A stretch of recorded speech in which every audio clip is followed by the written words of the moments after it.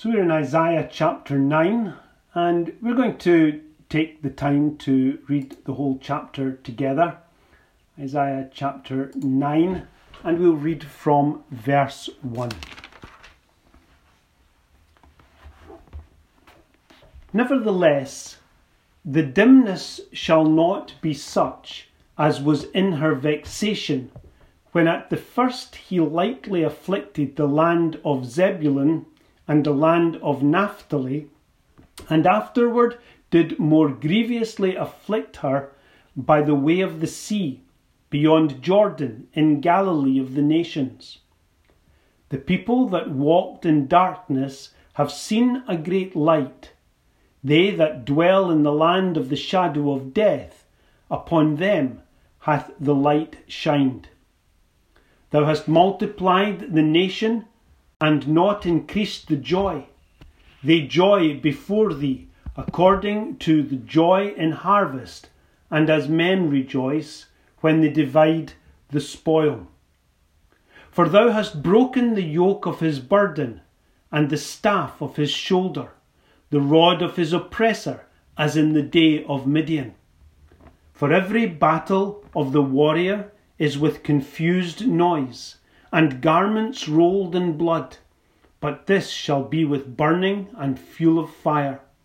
For unto us a child is born, unto us a son is given, and the government shall be upon his shoulder, and his name shall be called Wonderful, Counselor, the Mighty God, the Everlasting Father, the Prince of Peace. Of the increase of his government and peace there shall be no end, upon the throne of David and upon his kingdom, to order it and to establish it with judgment and with justice from henceforth even forever. The zeal of the Lord of hosts will perform this. The Lord sent a word into Jacob, and it hath lighted upon Israel. And all the people shall know, even Ephraim and the inhabitant of Samaria, that say in the pride and stoutness of heart, the bricks are fallen down, but we will build with hewn stones. The sycamores are cut down, but we will change them into cedars. Therefore the Lord shall set up the adversaries of Rezin against him, and join his enemies together. The Syrians before, and the Philistines behind, and they shall devour Israel with open mouth. For all this his anger is not turned away, but his hand is stretched out still. For the people turneth not unto him that smiteth them, neither do they seek the Lord of hosts. Therefore the Lord will cut off from Israel head and tail, branch and rush in one day. The ancient and honourable, he is the head, and the prophet that teacheth lies, he is the tail. For the leaders of this people cause them to err, and they that are led of them are destroyed. Therefore the Lord shall have no joy in their young men, neither shall have mercy on their fatherless and widows. For every one is an hypocrite and an evildoer, and every mouth speaketh folly. For all this his anger is not turned away, but his hand is stretched out still. For wickedness burneth as the fire. It shall devour the briars and thorns, and shall kindle in the thickets of the forest, and they shall mount up like the lifting up of smoke. Through the wrath of the Lord of hosts is the land darkened, and the people shall be as the fuel of the fire. No man shall spare his brother. And he shall snatch on the right hand, and be hungry, and he shall eat on the left hand, and they shall not be satisfied. They shall eat every man the flesh of his own arm. Manasseh, Ephraim, and Ephraim, Manasseh, and they together shall be against Judah. For all this his anger is not turned away, but his hand is stretched out still. Amen. May the Lord bless to us this reading from his word.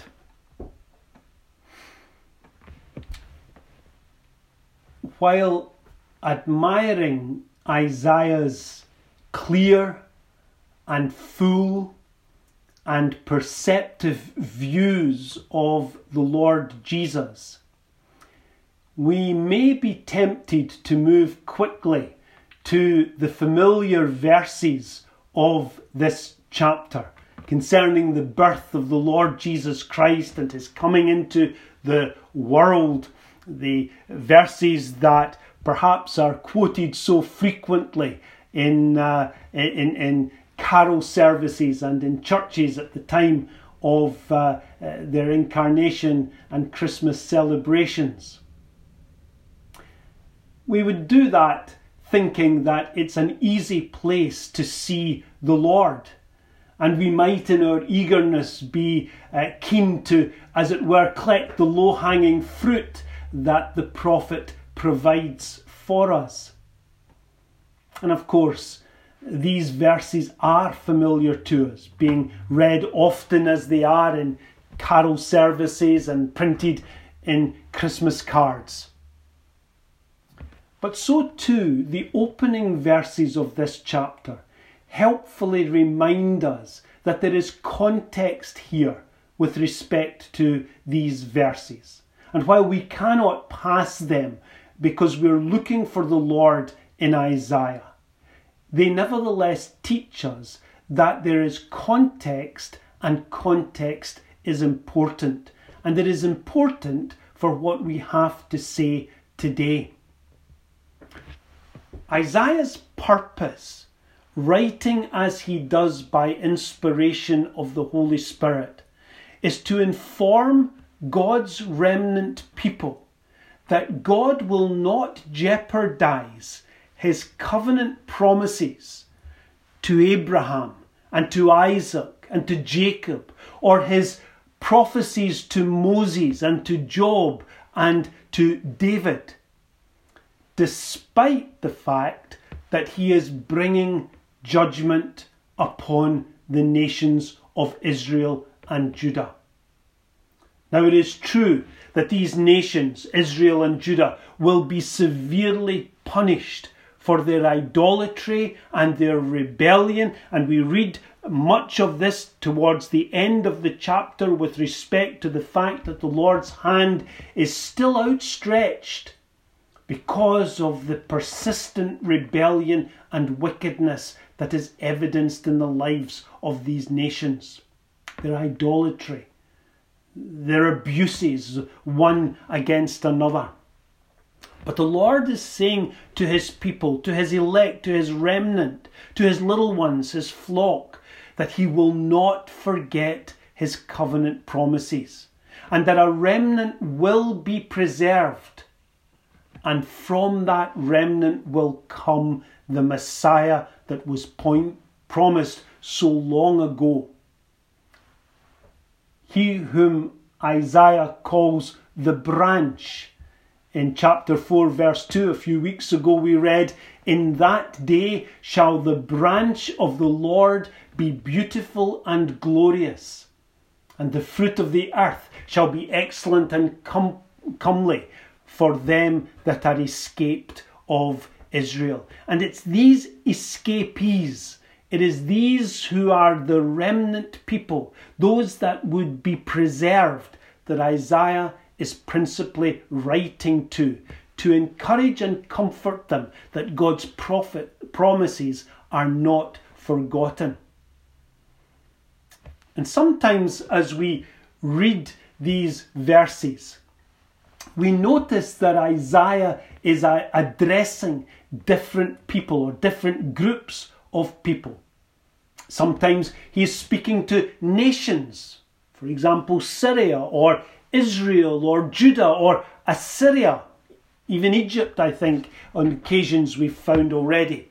Sometimes he's speaking to an individual, like King Ahaz. But always, Isaiah's principal audience is the remnant people, and we should remember this. Always his purpose is to prepare the Lord's elect for what is going soon to happen, that they may be comforted with reassurances that the hard times coming won't last forever, but will come to an end. And this is the sense of these opening verses. It's true, there is darkness and gloom all about, but it shall not last forever. And the prophet is very specific. He speaks about the people of Galilee, long despised, stigmatized, brutalized.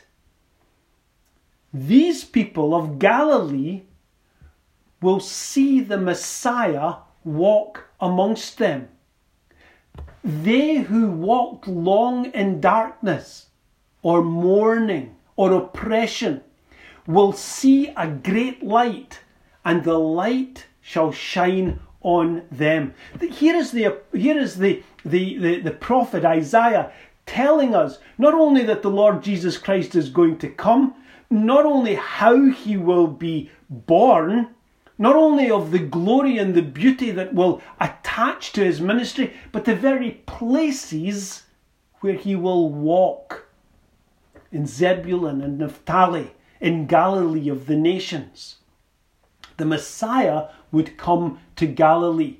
And this light that Isaiah speaks of is Christ himself.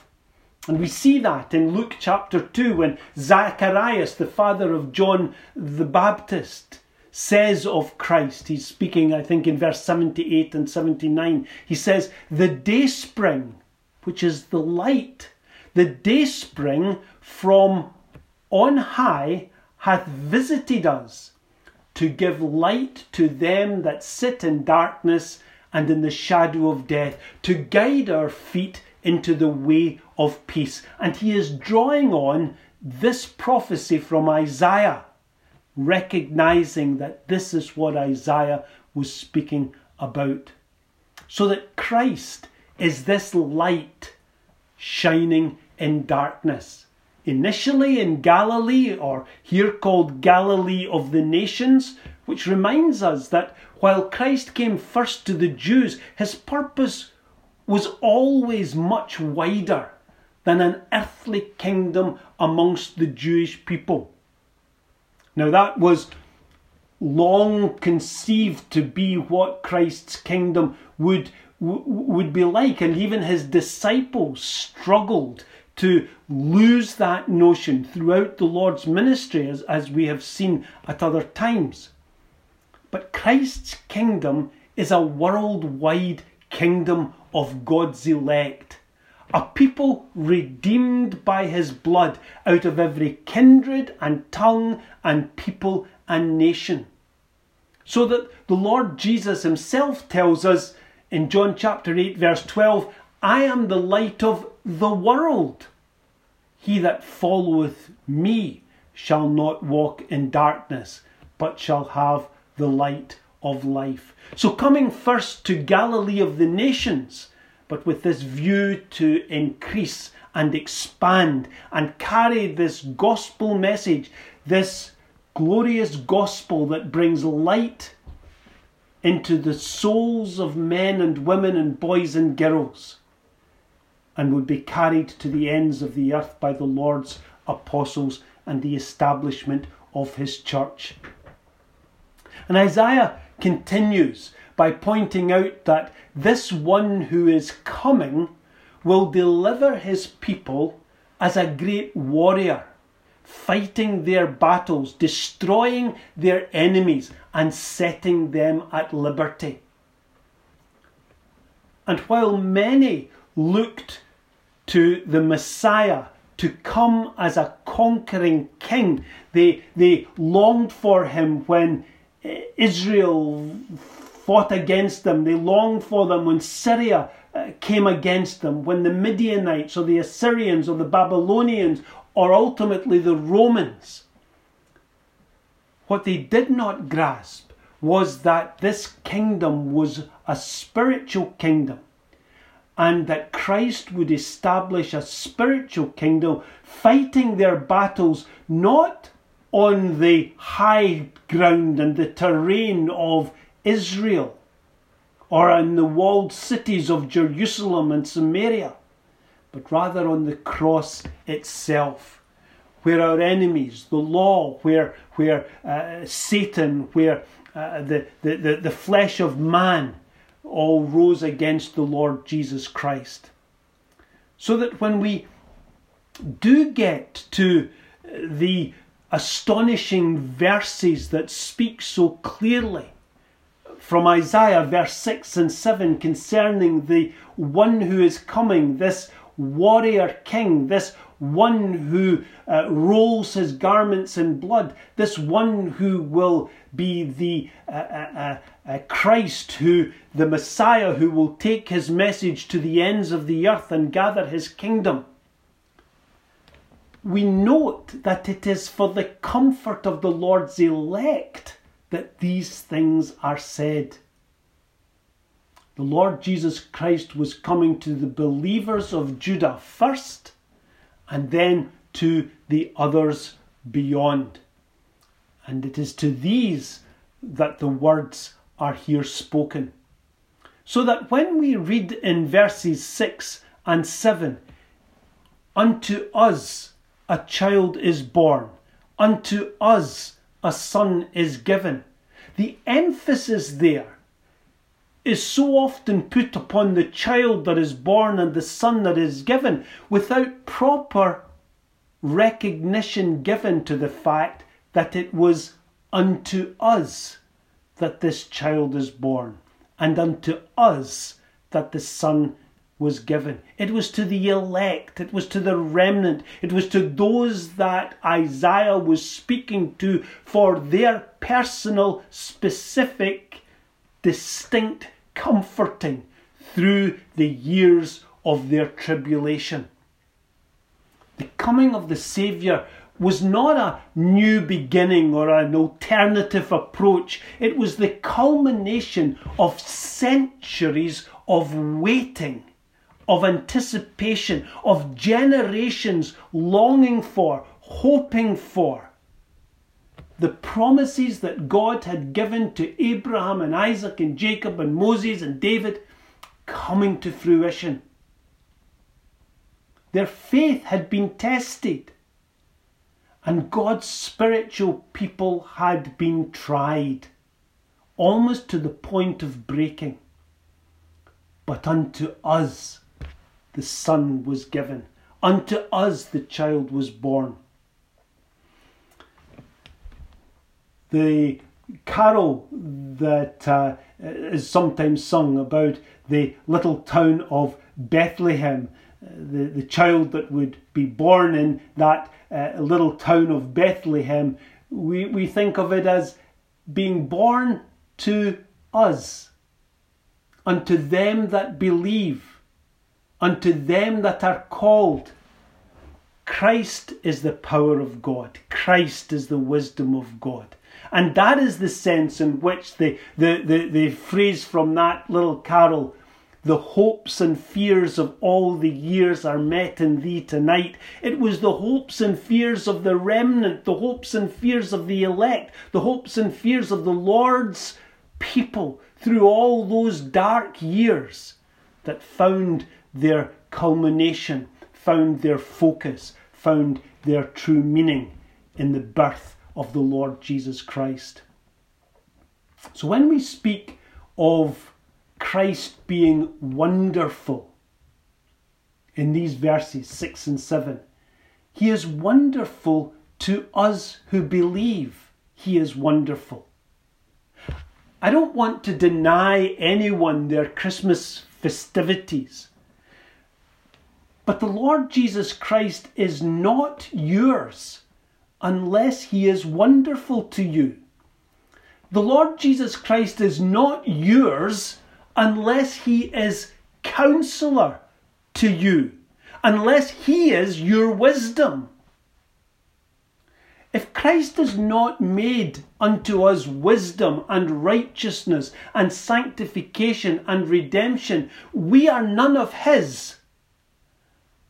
We are neither in him nor of him. The Lord Jesus Christ is not yours until you see and acknowledge him as the mighty God. He's not yours until he is your spiritual father, and you have been born again into his family. He's not yours if you have not the peace that he alone, as Prince of Peace, can give.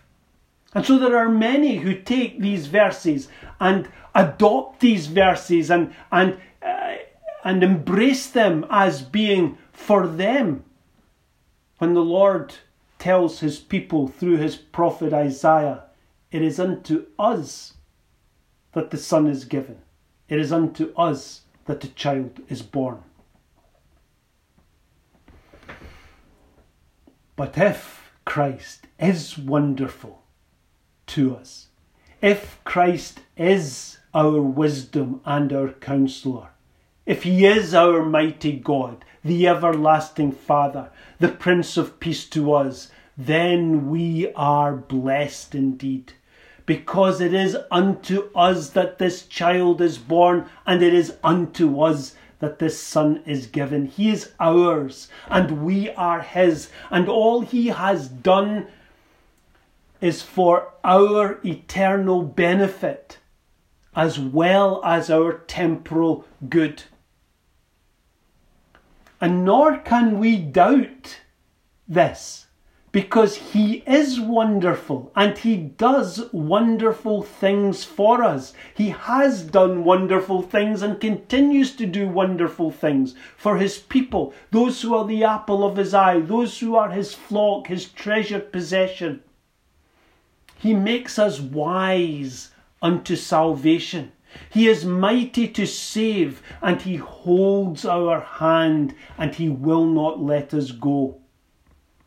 He tells us in 2 Corinthians chapter 6 and verse 18, I will receive you and will be a father unto you, and ye shall be my sons and daughters, saith the Lord Almighty. And we shall know peace in this world and in the next, because to know Christ is to know the Prince of Peace. And I admire the way that Isaiah speaks of Christ in terms and terminology that is appropriate to the needs of the remnant people of his day. Remember, he had an audience in view. He had a people in mind that he was writing to. And while this is inspired by the Holy Spirit, yet there is a relevance even in the very language and in the pictures and the metaphors, the way in which the phraseology and the descriptions are given. He was writing to the people of his day, and he was writing to all men and women of spiritual need in all ages. But he links the need of the elect remnant to the attributes of the Saviour. He speaks of his shoulder. He speaks of his name. He speaks of his government and his kingdom. This child that was born, this son that was given, it would be Christ's shoulder that these people would lean upon. It would be Christ's name that would reveal the various attributes of his character and his accomplishments. It was Christ's government that would rule and reign in the midst of the anarchic circumstances of the lives of this remnant people. And it was Christ's kingdom that would endure forever. King Ahaz of Judah wanted to lean on Assyria's shoulder for support. But Christ will have us lean on his shoulder. He is the shepherd that lays his lambs on his shoulder and carries them home to safety. And our strength, our ability to make that journey from here to heaven is not in our own might, it's not in our own wisdom. He shall direct our paths, not by might nor by power, but by my Spirit, saith the Lord of hosts. And again, when we think about his name is wonderful. No other name is wonderful. His name is Counselor. No other name is Counselor. He is the one exclusively. He alone is the mighty God, the everlasting Father. Ahaz stooped to idolatry. He stooped to gain and obtain the pleasure of men. But the elect remnant were confirmed in their dedication to Christ alone. And Christ alone is the Prince of Peace. When we were enemies, when we were alienated, then we were reconciled to God by the death of His Son. I think we said it earlier. Neither is there salvation in any other, for there is none other name under heaven given amongst men whereby we must be saved. So it is Christ alone in this great work of His name that speaks to us of these living truths. And Isaiah speaks of His government, Christ's government. And it's brought forward to the people of Isaiah's day because this child that had been given is Himself Almighty God, who created all things, who upholds all things, and by whom all things subsist. You know, it's when we read verses like these and simply pause on them and dwell on them for a moment or two that we see the true dimensions of what the Holy Spirit actually says to the people of God with respect to their safety and security in Christ. And we see the futility of worrying and the foolishness of doubting when it is Christ who governs all things. But it's our weak flesh that drags us down to doubt and to fear and the temptations of this world. But every circumstance, every providence, every leaf that falls, every breath, every plant, every animal, every inanimate object, from the swirling galaxies in space to the rainy days and Mondays, are governed by the governor whose governance is wonderful.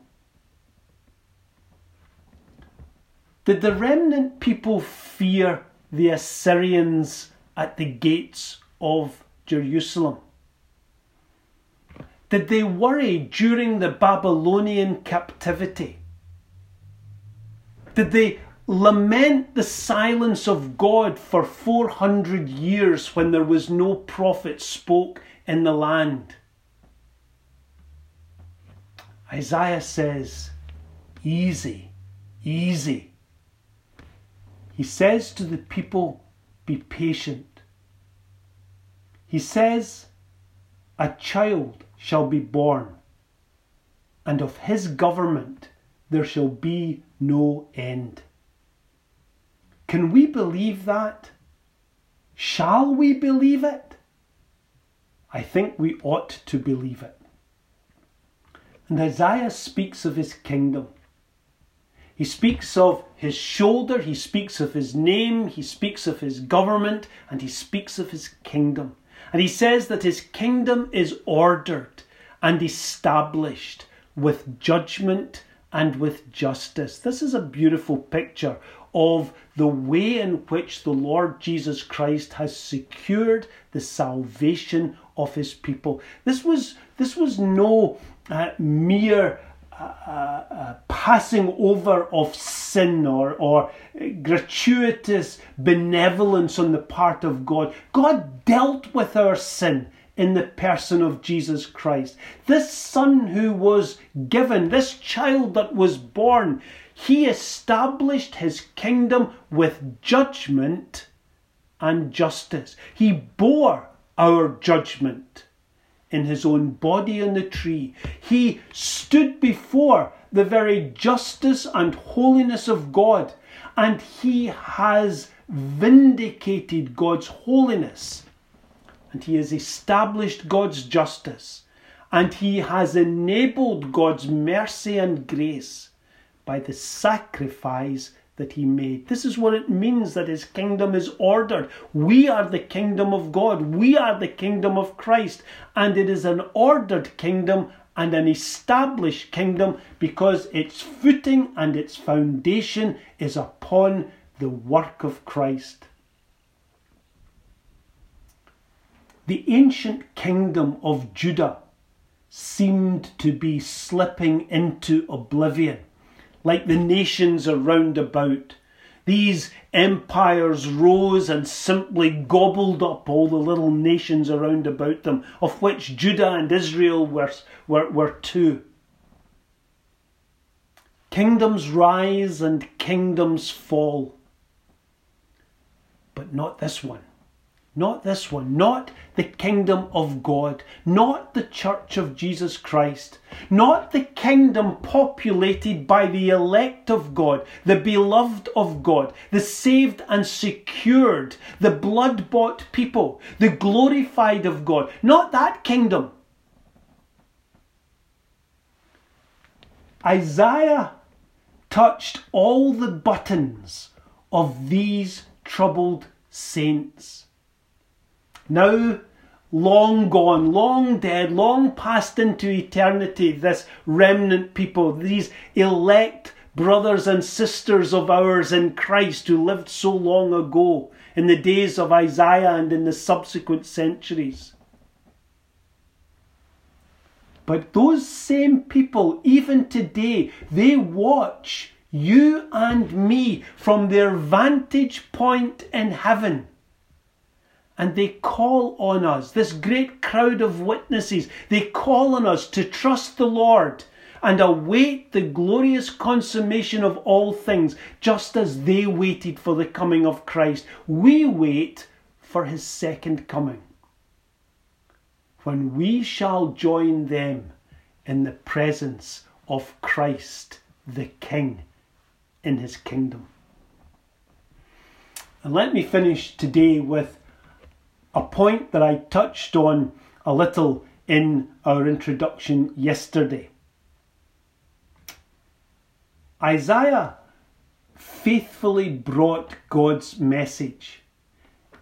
He spoke of judgment and he spoke of salvation. He warned of God's wrath and he preached the way of life and peace that would be found in Christ. He preached God's holiness and love, justice and grace. He showed how punishment and mercy coexist side by side in the Lord's dealings with fallen men and women. And as God's righteousness is visited upon his enemies in judgment, his pity flows to his children in love. And the final sections of this chapter 9 of Isaiah, reminds us that wickedness shall never go unnoticed of the Lord. There is a day of accountability coming. Evil will not go unpunished. This is a warning to the world. The hand of God is stretched out still, displaying his purity and his truth. And this message that Isaiah preached of both the righteousness and the grace of God, the holiness and wrath of God, and his mercy and love to his people. This message was given to believers long ago from God by Isaiah. And that message of Christ's coming to exercise this ministry brought them hope in the midst of their hopelessness. It spoke of peace to those who were surrounded by their enemies. It gave courage to a people gripped by fear. And the elect looked to God and they looked to the Lord Jesus Christ. They looked to the coming Prince of Peace, and by faith they found comfort in trusting in him. And God's elect still look to Jesus. And in doing so, they still experience the peace that he has procured through the blood of his cross. And maybe you ask, how do I know if I'm one of God's elect? How can I tell if I am under God's wrath or under his mercy? How will I know if his blood was shed for me? Exactly as these Old Testament believers did. They trusted God's word. They rested on God's promises. And they looked to the Lord Jesus Christ to be all their salvation. So that trusting and resting and looking to Christ are evidences of God's grace in the life of a sinner. And oh, brothers and sisters, I know it's not a perfect trust. And I know that it is not an undisturbed rest. And sadly, it isn't even a steady looking to Christ, because this flesh, this old man, and the trials and tribulations of this world and the temptations of the devil rise up against us and interfere frequently, as often as it can. But it is real faith, nevertheless, that looks to Christ and rests on him and has him as a shoulder and looks to his name and his governance and his kingdom as our hope. That is the evidence of our election, just the same as it was to the men and women of Isaiah's day. Isaiah tells us that God's hand was stretched out still in judgment. But that same hand is stretched out still in mercy.